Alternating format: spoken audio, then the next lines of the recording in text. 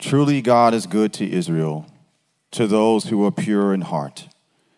But as for me, my feet had almost stumbled, my steps had nearly slipped. For I was envious of the arrogant when I saw the prosperity of the wicked. For they have no pangs until death. Their bodies are fat and sleek. They are not in trouble as others are. They are not stricken like the rest of mankind. Therefore pride is their necklace. Violence covers them as a garment. Their eyes swell out through fatness. Their hearts overflow with follies.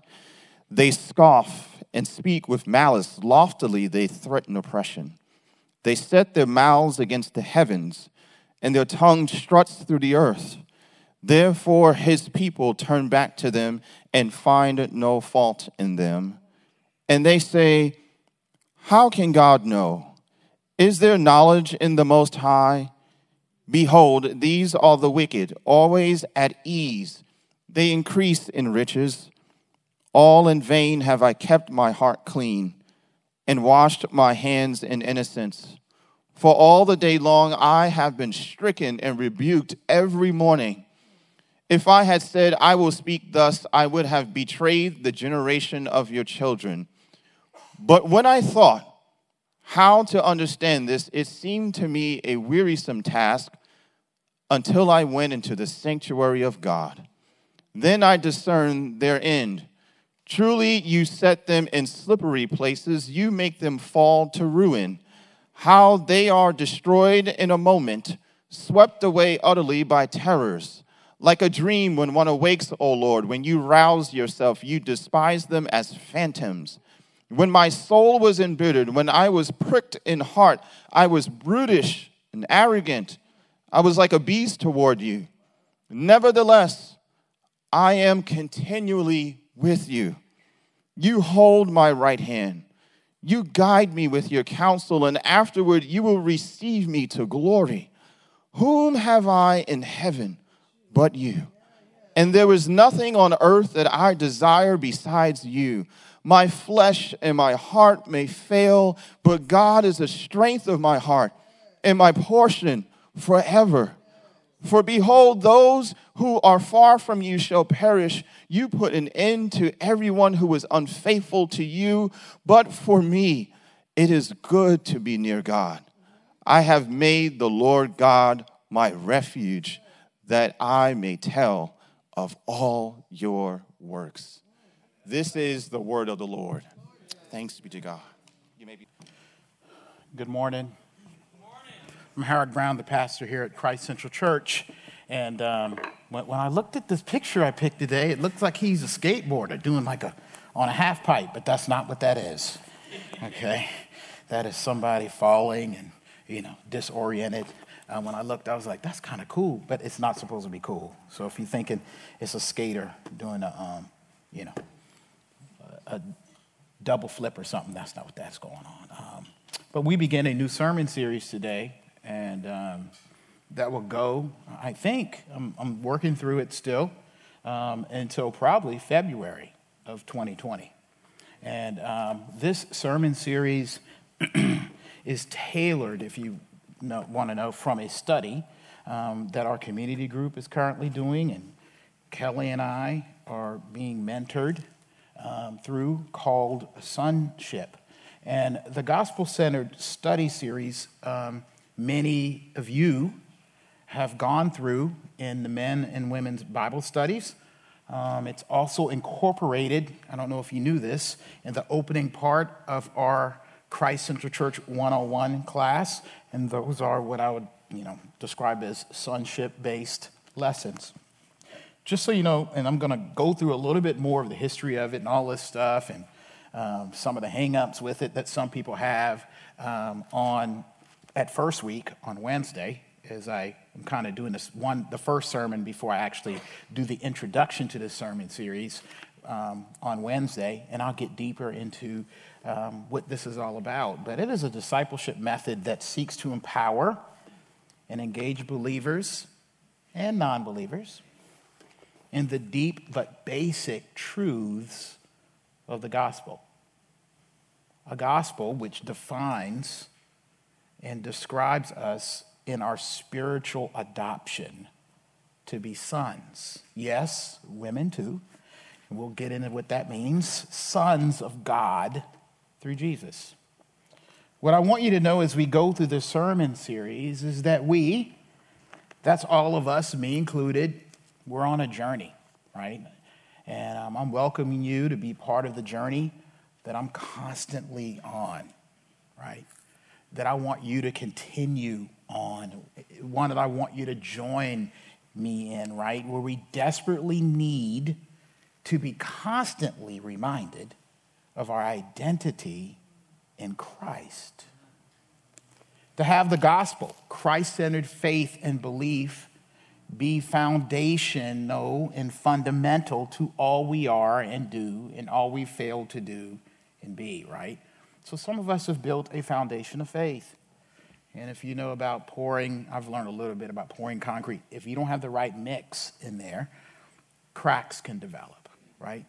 But you don't go back and get a new kind of foundation.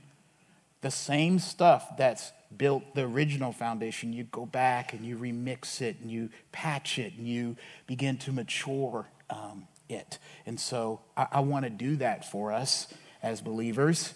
And let me tell you, we have been doing our share of failing and struggling and doubting in this church, in our individual lives as Christians. And what we must recognize, though, is that we are only able to be and stay believers and keep believing because of something stronger than even our ability to believe, right? It is all about God's ability, the Lord's ability and love for us to hold us, to keep us, to give us and fill us with His grace. But we forget that, right?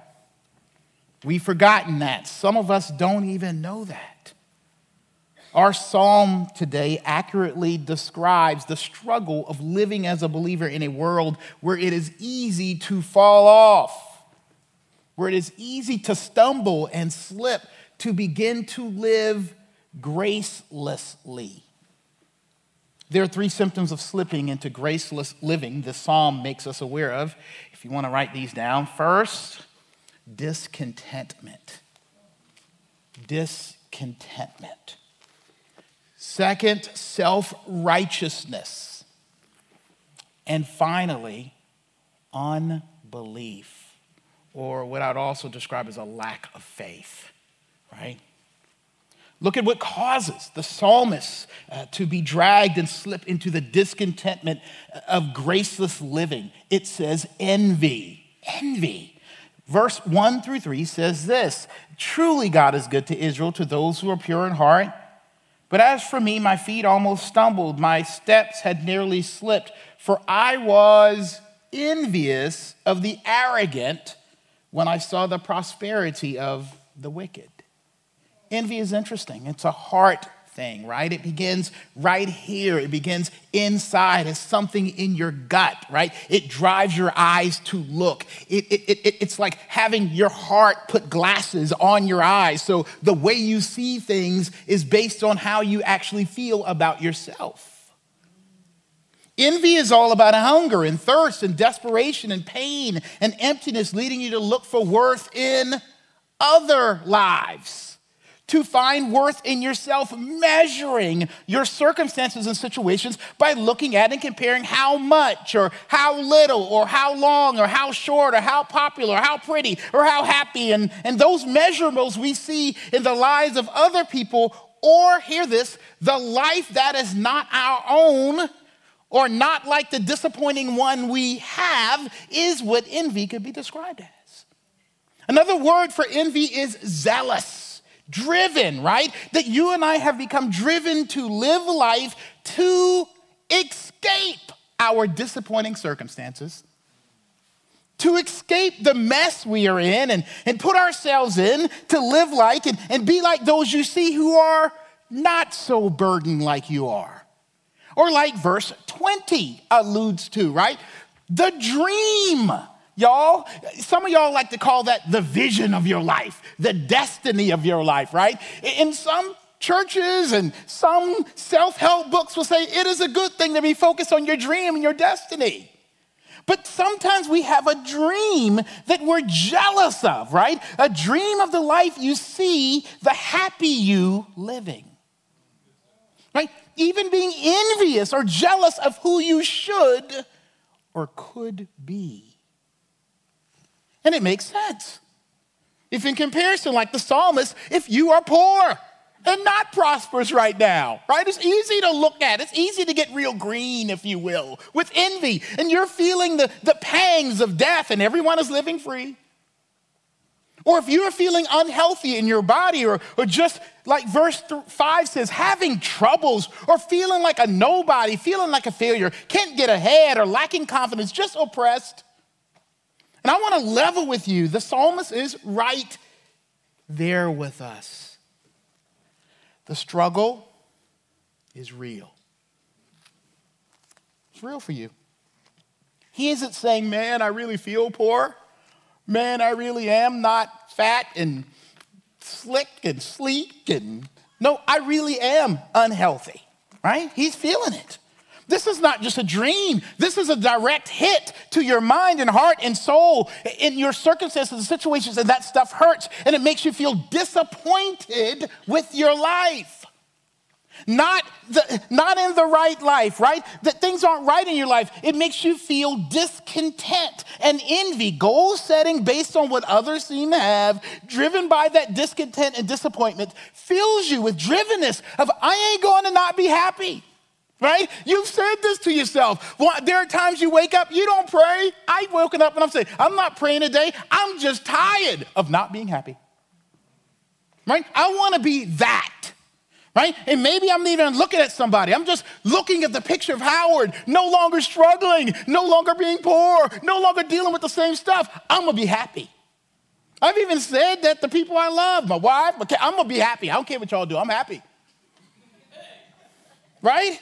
And we say, I'm tired of financially struggling or stuck with this drag of the way our marriage is going or the way the kids are acting. And I want what I think they or others or imagine I can or should have. Joy and happiness and freedom from brokenness, or at least my kind of brokenness. I'll take their kind of brokenness, right?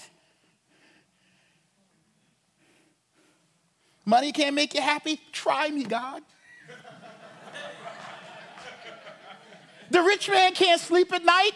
I'll have a few sleepless nights and a few happier days, right? I won't sleep in my plane or my Bentley or something. I have a hard time. That's all right. The psalmist says, I want that, right? But it isn't that simple. Because especially if you're a believer, but even if you're just like a bottom line agnostic, okay? Discontentment does not stop with being disappointed and discouraged with your life. But the psalmist is saying you're ultimately disappointed with the Lord. Look at what he says here in verse 12. After describing the prosperity of people around him and how he's struggling, in verse 12, behold, these are the wicked, always at ease. They increase in riches, all in vain. Have I kept my heart clean, like I'm living right for God, and washed my hands in innocence? For all the day long I've been stricken and rebuked every morning. If I had said I will speak thus, I would have betrayed the generation of your children. Do you hear that? The psalmist is saying to God, Lord, I'm disappointed in you. And what the results of living life with and for you, things are too difficult and have, as he says here, have become burdensome by how you, God, not me, you said you're running things, right? So I'm holding you accountable by how you have decided to do things and not do things and not change things. I'm tired of this and I'm tired of you. I'm tired of trying to convince myself, as he says, it's burdensome, it's wearisome. I'm tired of trying to convince myself that it's better to be a believer. Sometimes you got to wake up and say, I'm glad to be a Christian, really? And somehow, that you're trying to convince yourself that somehow God is working on it and working it out. He's working it out, y'all.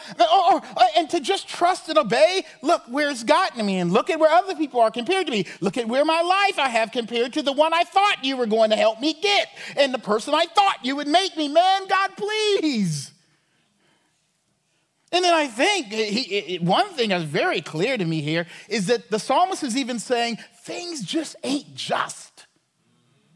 Evil people get away with it. People who cause my life to have a hard time. And I've been talking to some folk lately about where, we're a multi-ethnic church, I get this, but my people, okay? I'm going to talk about my people. It's a big struggle for African Americans. It's getting worse. Who struggle when it comes to evangelicalism and Christianity. Walking away. Why? It ain't working. Where's the justice? Why are things getting worse? Why is the wealth gap still the same? Why am I still a suspect instead of a prospect? Why am I still afraid if I get stopped by the police? Why is it that most of the people that say they believe in God go vote the other way than I do? And I'm not trying to make a statement about voting. I'm just saying, why is it that I feel so separate? Why is it that the books people hand me and they say, hey, you got to read this. This guy really gets the gospel, but he don't get me. Why are the most prosperous Christian organizations, they don't care? Why? There's got to be something different in the foundation of our belief, where disappointment in our lives and then disappointment with God doesn't cause us to walk away. And it's happening. Man, the Hebrew Israelites, man, black folk just run into that. Changing their name and all, don't even know how to speak Hebrew. Right? But it just seems better. There seems justice over there. The Jehovah Witness, Nation of Islam, that was bigger in the 90s. Wearing the big African medallions. I know we ain't an all-black church, but I just got to tell y'all, it's a struggle. Now, what is it for you? What is it for your people? What is it for your generation? What is it for your neighborhood? What is it for your culture that makes you say, this ain't right? And the reason it's hard to keep going is not because things are wrong. We live in a fallen world. But the foundation necessary, right, to allow God to lead you is disintegrating. It can't take the weight. It's easy to be discontent. The psalmist builds a pretty good case, doesn't he? For his disappointment with the Lord and discontentment for his life. In verse 3, the psalmist says, when he saw the prosperity of the wicked. His eyes could see it, y'all. There was no doubt. They had a bigger bank account. Things were better for them. And wicked, for the wicked, while he was broke, Mr. God, Mr. Jesus, Mr. Church, he's broke and he's made awareness of his brokenness. Wickedness, I looked it up, it means wicked. It's such a wicked word. Wicked is a wicked word. Think how it sounds, wicked. It's just wrong. Wicked means ungodly, immoral people. But combined with the word prosperity, you know what it means? People who are doing just fine, living without or parallel to the Lord. They doing good. They ain't suffering. Some of them have no sicknesses. And I do it all the time. I try to find something that says something wrong with them, right? I'm trying. If the house is big, if the car is nice, I'm thinking, they ain't happy. Maybe they are.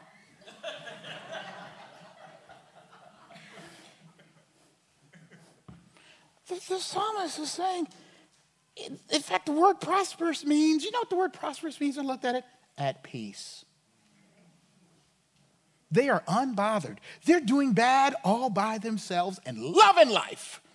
Here's what the psalmist is saying. Deep down, we are jealous. We are envious that some people appear to be living happy and at peace on their own terms, that they and their happiness and a vision for themselves get to be the center of their lives, and it is working for them. They seem to be experiencing more or just as much righteousness as believers. Self-righteousness is working right and quite well for them, while we believers, let's be honest, it gets old having to live desperate, right? Here comes Pastor Brown. He's going to talk about how we sinners, right? Jesus, I come all broken up, right? It gets old, right? Sometimes seeing ourselves as sinners and former slaves to sin and struggling and needing and dealing with the same old stuff inside, stuck looking to and resting on God to secure us with prayer, and then waiting for it in our marriages and our finances, and waiting for him to finally make us accepted and looking for acceptance and healing. I mean, look at how pitiful believers look in verse 23. Nevertheless, right? And this sounds like we praise God when he got to this part. Hallelujah, thank you, God. But think about what it's saying. Nevertheless, I continue with you. You hold my right hand. You know what it's saying? As you look at the whole psalm, believers in God are like bullied children. Compared to the world, we're like the non-confident kids. We too scared to go into daycare school without our parents holding our hands. We've decided life's too hard. I need God to hold my hand, right? Have to continue to be with their Father God. He has to hold their hands, have to always get counsel on everything. How much you get tired of asking a Christian something and what they say, let me pray about it. Come on, y'all. Pray about it? You can't make your own decisions.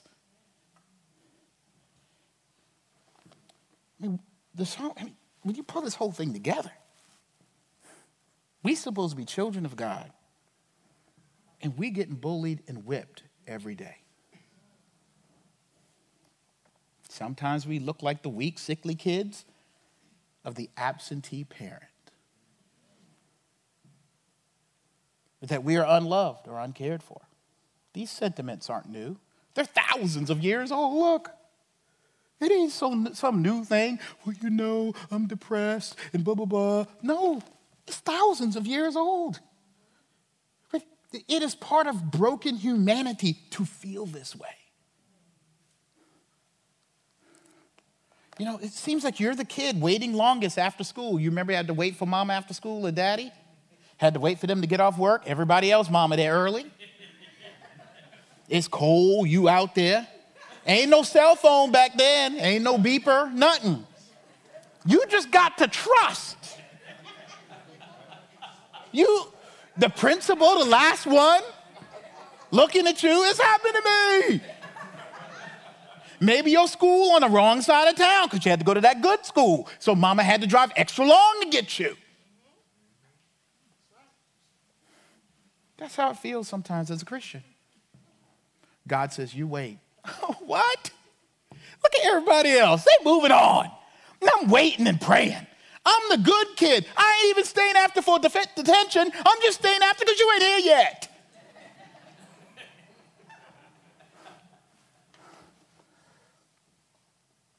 Seemingly forsaken. So deep down we want to run our own lives. Our way. Self-writing. Right? Self-writing. Self-goodness, without needing this struggling as you go tiring and oftentimes disappointing relationship with God. Where the same stuff is holding you down, where the same sins are beating you up, where the same problems keep coming back, where you can't escape your guilt for just not being good enough for God or yourself and others. And the psalmist is saying regular people without God are living the human dream, independently happy and free and at peace, and not worrying whether they're being good or godly. They just act and have the freedom to just make things work without some God or community to please. Just talking about it sometimes just making me jealous. You know, like, that'd be nice if it would work out like that. And so it makes sense that the psalmist's feet want to go a different way. Verse 1-3 says this.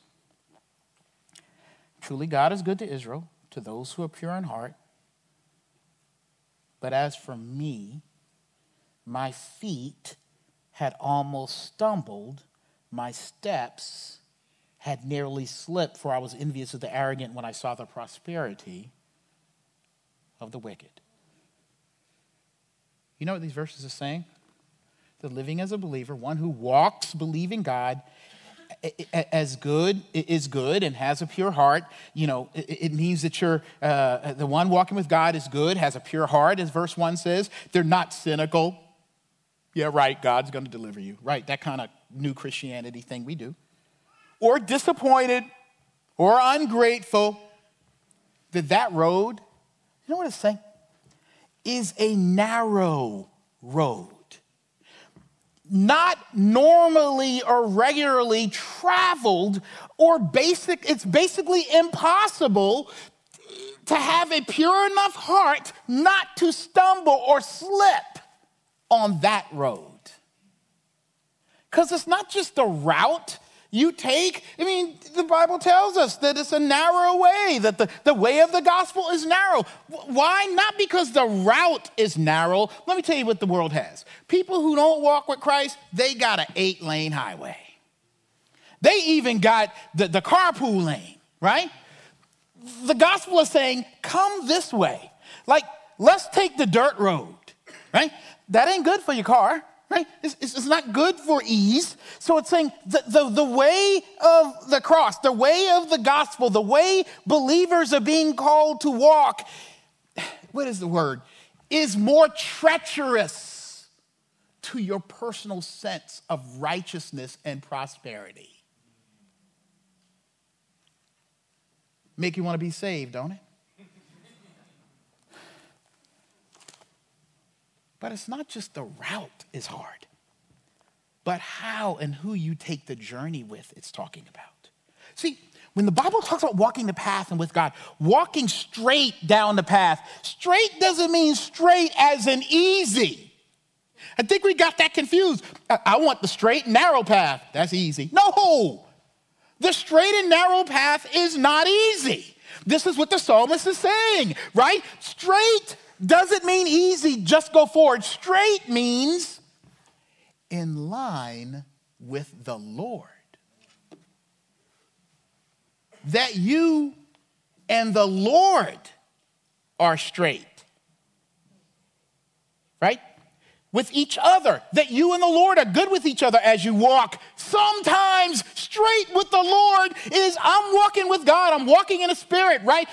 But it's a twisty and often rocky and hanging right on the edge kind of cliff path. It is not assuming that it will be easy, especially as this world and all its curveballs press on one side of the path, and the world is a highway and the gospel life is a back dirt road that's bad again for your prosperity and dangerous sometimes for your body and your personal goals. So the psalmist naturally, I said naturally, is looking for a way to negotiate having to walk a path straight with God.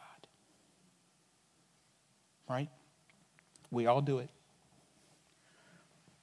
We want to self-right the difficulties of living this world with a Lord that we aren't always straight with. Look at verse 10 with me. Therefore his people turn back to them and find no fault in them. And this is God's people. And they say, how can God know? Is there knowledge in the Most High? He see us suffering. He see us struggling. He's saying live by faith. But when we live by faith, sometimes the plate is still empty. Behold, though these are the wicked, right? Always at ease, they increase in riches, all in vain have I kept my heart clean and washed my hands in innocence. For all the day long I've been stricken and rebuked every morning. If I had said I will speak thus, I would have betrayed the generation of your children. But when I thought how to understand this, listen, it seemed to me a wearisome task.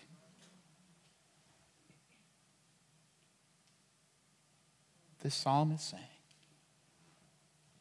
I'm tired of trying to make this whole religion thing make sense. I'm tired of trying to make it work by staying good and true and all believing. And God, I think you caused this. You really set up a pretty janky religion. You ain't God. If we got to live like this, and you ain't running my life as the God you said you were, if I'm always struggling, if I'm struggling to have joy, when I come to church and I'm jealous of people raising their hands because I'm mad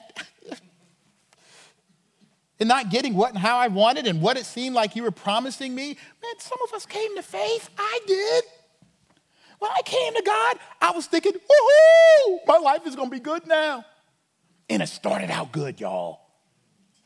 Right? And in one of these books I read, one of the Bible studies, it says, you think you only got a couple of things to get over. And then when I became a Christian, I was telling everybody, man, you got to come to Jesus. He's great. It's awesome. Because your view of sin was small. You thought you weren't that bad. And then you thought life wasn't that bad. And then as you grow, life got bad and God was disappointing.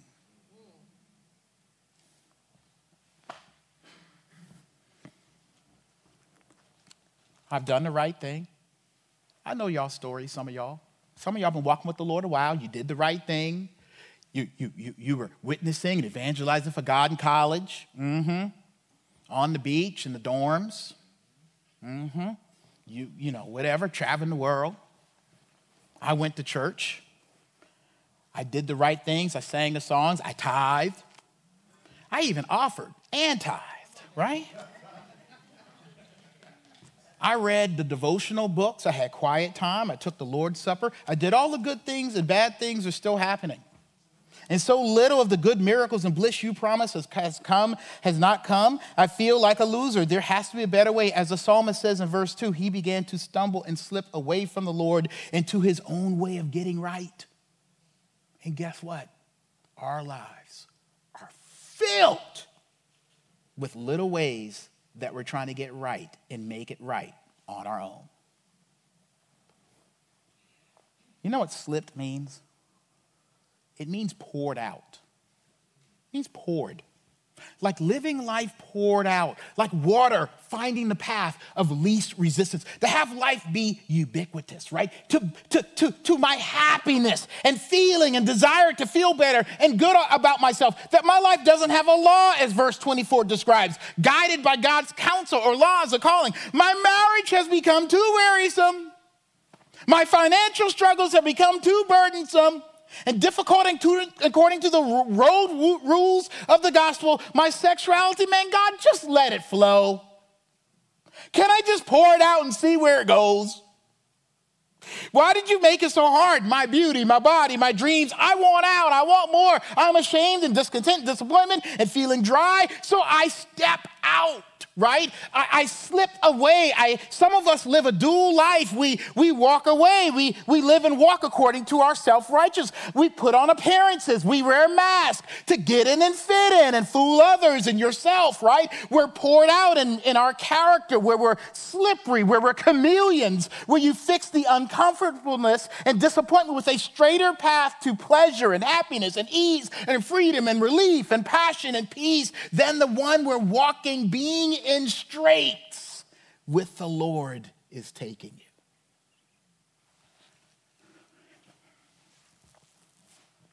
It's a shame. Christianity's just become a Sunday thing, where you just live on moral instinct. You hear that? Moral instinct. Where you just kind of figure out what's bad or good as you go. I don't like that. That don't feel good. I'm not doing it, right? You just kind of slip. You just pour out. There's no standards. You're just doing what you want to do. You live life on moral instinct and your own good decisions according to your fears, according to your feelings, according to your emotions, according to your passions, chasing after happiness. And look how the psalmist describes that kind of living in verse 21. Look at this. So he's tired, burdensome. disappointed with God, and so decides to do life his own, right? Either being good the way you want to be, being bad the way you want to be, but he can't trust this grace living thing. It ain't working. So this is what it says. When my soul was embittered, when I was pricked in heart, I was brutish and ignorant. I was like a beast towards you. Now, I got to be careful here. Because in the world today, when you beast, that's positive. Right? Man, you beast. Boy, I like that. You at the gym. Man, you beast. Yeah. Right? You know, you in beast mode, right? You going to eat doing all this, right? But here, beast mode's not a good thing. You know, my dad, when I would get out of line, he'd always hit me with this one. Howard, why are you acting like a monkey?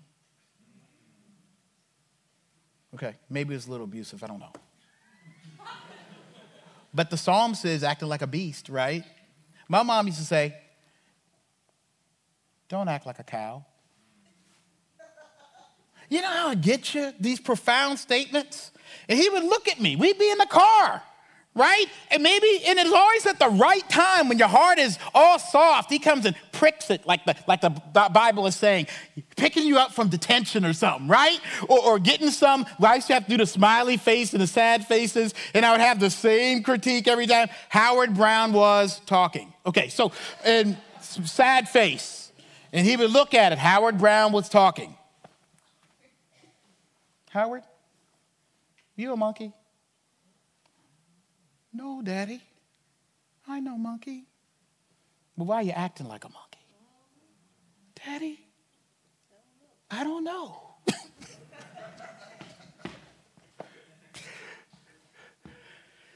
Now, we always associate that with acting up. Being wild, not being moral. Just driven by your passions and staying alive, not being human. But do you know what else beasts and brutes do? They perform. Right? They do all the right things to be accepted and kept. You know, they change masters depending on what and who is feeding them. They are behavioral, right? Not relational. Because of pain, because of fear of death, because of a whip, because of a prod, given a snack or a reward. The psalmist is saying, not only was I trying to do and live life wild and not straight with God, things between me and God were just behavioral. How many of y'all just living behavioral? Just checking the boxes. Like some kind of, the monkey, I remember, y'all might be too young to remember this, but we used to have a monkey. He used to come and get the coins out your hand. Remember that? And the dude used to, Pastor Brown, how old are you? You're around during Barnum and Bailey? Yes. Okay. And the guy would do the little thing, and we used to have a little monkey that walked out, gave you the coin, and brought you back, right? But the monkey was getting the coin because the guy owning the monkey was giving him something. And sometimes our relationship with the Lord has become beastly, not because you're acting crazy, but because you're just going through the motions. You're just trying to get something from God. You just have a transactional relationship with God. You go do the right things, right? God gives you a snack. Right? And if God don't give you the snack, then you act up, then you just get whipped. Pow! Now you act right, right? This is graceless living. Just performing. Just doing the right things. And you see where it got the psalmist. Hey, I kept my hands clean. I did the right things. And guess what? After I did all the right things, after I performed perfectly, after, Lord, I went and got all the coins for you, after I let you be my master, you know what, God? I became a beast of burden for you. Like, Lord, I let you ride me through life down into the dirt. And you know what that led him? To disappointment with God and his relationship with the Lord. Performance will always end in emptiness.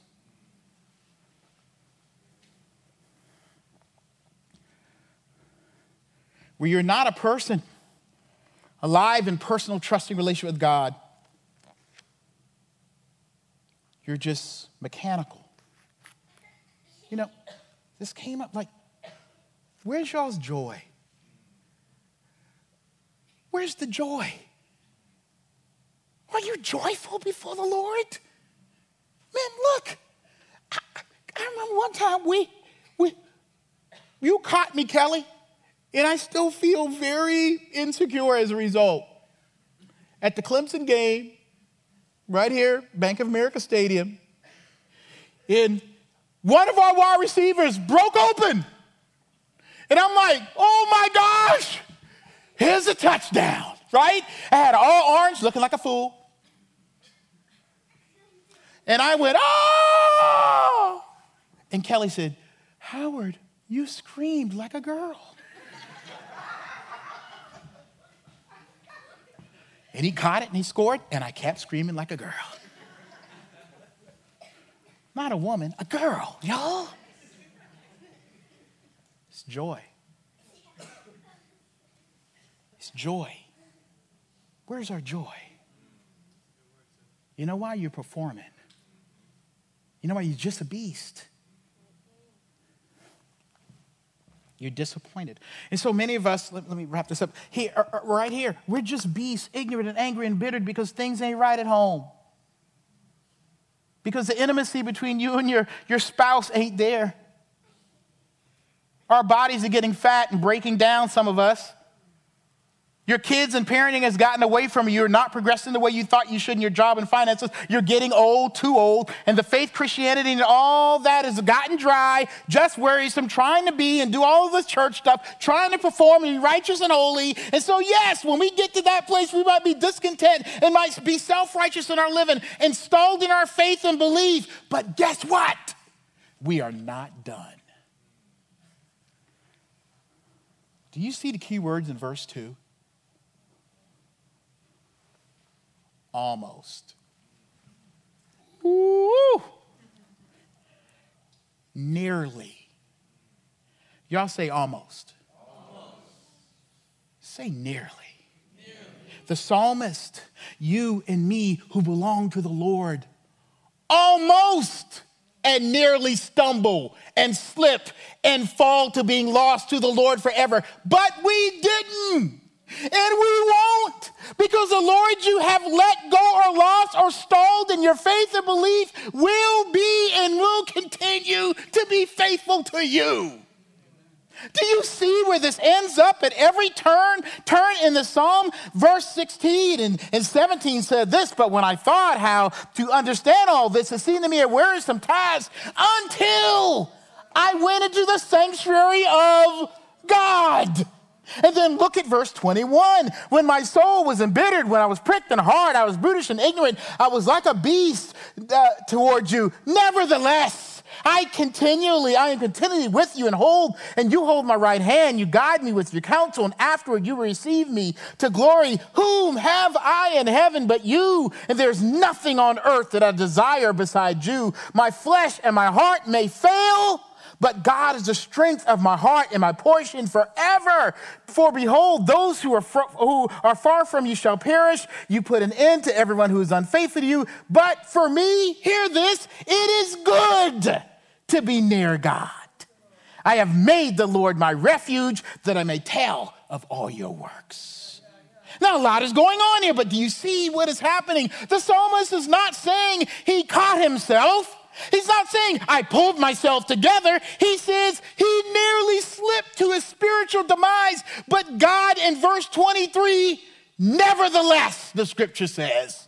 Nevertheless, right? Nevertheless. That means even when I acted unfaithfully, God was faithful. God could have looked at everyone having a good time too and said, hey, look, I'm God. I'll be justified to have a good time. Forget these people. As he does with the evil folks in verse 18 and 19, he could jettison and rid himself of us for acting so ungrateful and disrespectfully. But the Bible says, nevertheless, the one who made us is God the Father, and he will not shuck his love for us because we are struggling with our lives and love for him. Do you see that in both places in verse 16 and 17? And then in verse 24 and 28, you see these words, sanctuary and glory and refuge. Sanctuary, glory, and refuge. The Bible is teaching that God brings those of us who are struggling in our lives and faith not to the proving ground, not to the performing place, but to the place and into places with him for those whose strength has failed them, who are susceptible and struggling and broken and sprained and hurt and in pain and even disappointed with him. He protects and preserves us and restores our faith by bringing us in, not turning us out. If we are his, he doesn't let the road of our doubts and fears and anger lead us to the inevitable peaceful road to destruction, but where the Bible says to glory, to pure hearts, to the hospitality of his grace, and into the place of his presence and power for living life joyfully. You ever seen a child act up in a store? Your own child? Don't lie. I seen y'all. I watch YouTube. They got some of y'all on video. You don't even know. Some child about to run into the streets. I remember we went out to dinner with our friends, the Stones. We were in Atlanta. We were leaving the restaurant. Things had obviously gotten tiresome and burdensome and depressing for the little boys because, parents, they talk so long. And as soon as the older boys ran out towards the car, all free, little Brandon, probably now a junior at Georgia Tech, started running towards the road in his ignorance and arrogance, following the other boys. And his dad, his father Joe, snatched him.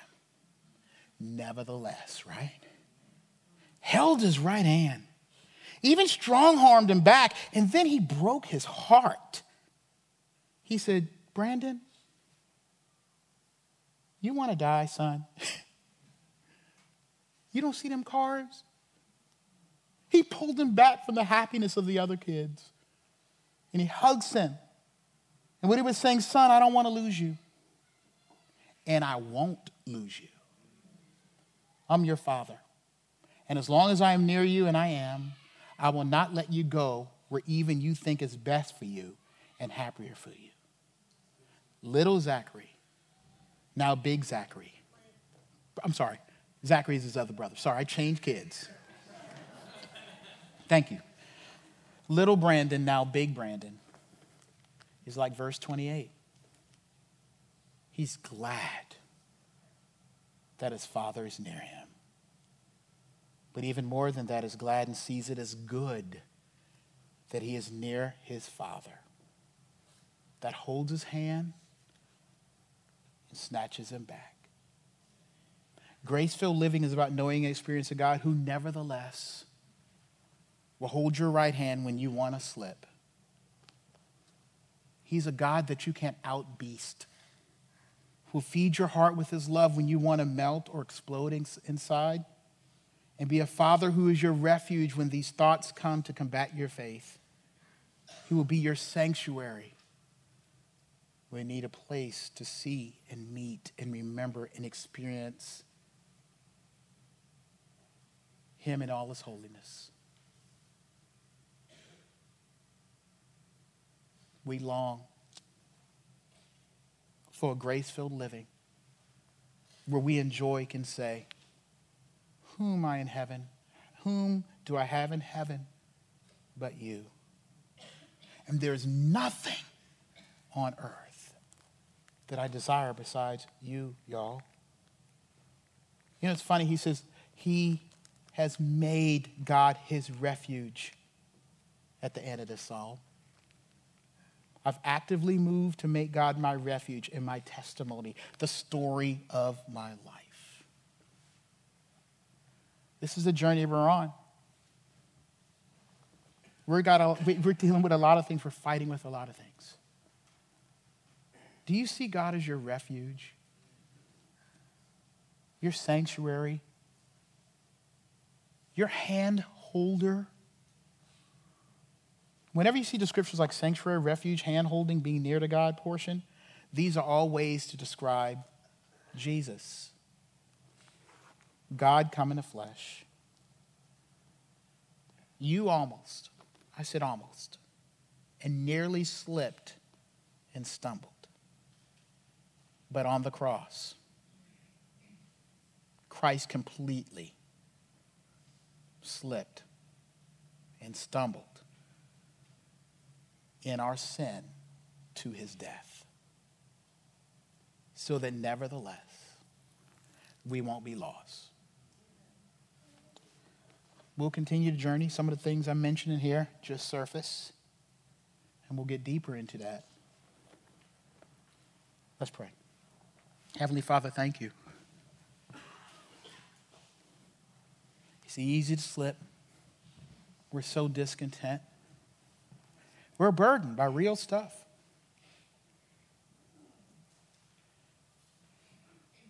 Thank you for the almost, Lord. Thank you for the nearly. Thank you for the nevertheless. Thank you for being faithful. Some of us are ready to walk away. Walk away from the faith. Walk away from relationships. Walk away from trusting you. Trying to get right. Trying to feel right. Thank you for holding our hand. Lord, and the more we recognize how much you hold our hand, and the less we recognize how great we are, Lord, we believe you will increase our joy. Increase the joy of your people. Increase the worship. And let us be filled again and again and again with your grace. This we ask and pray in Jesus' name. Amen.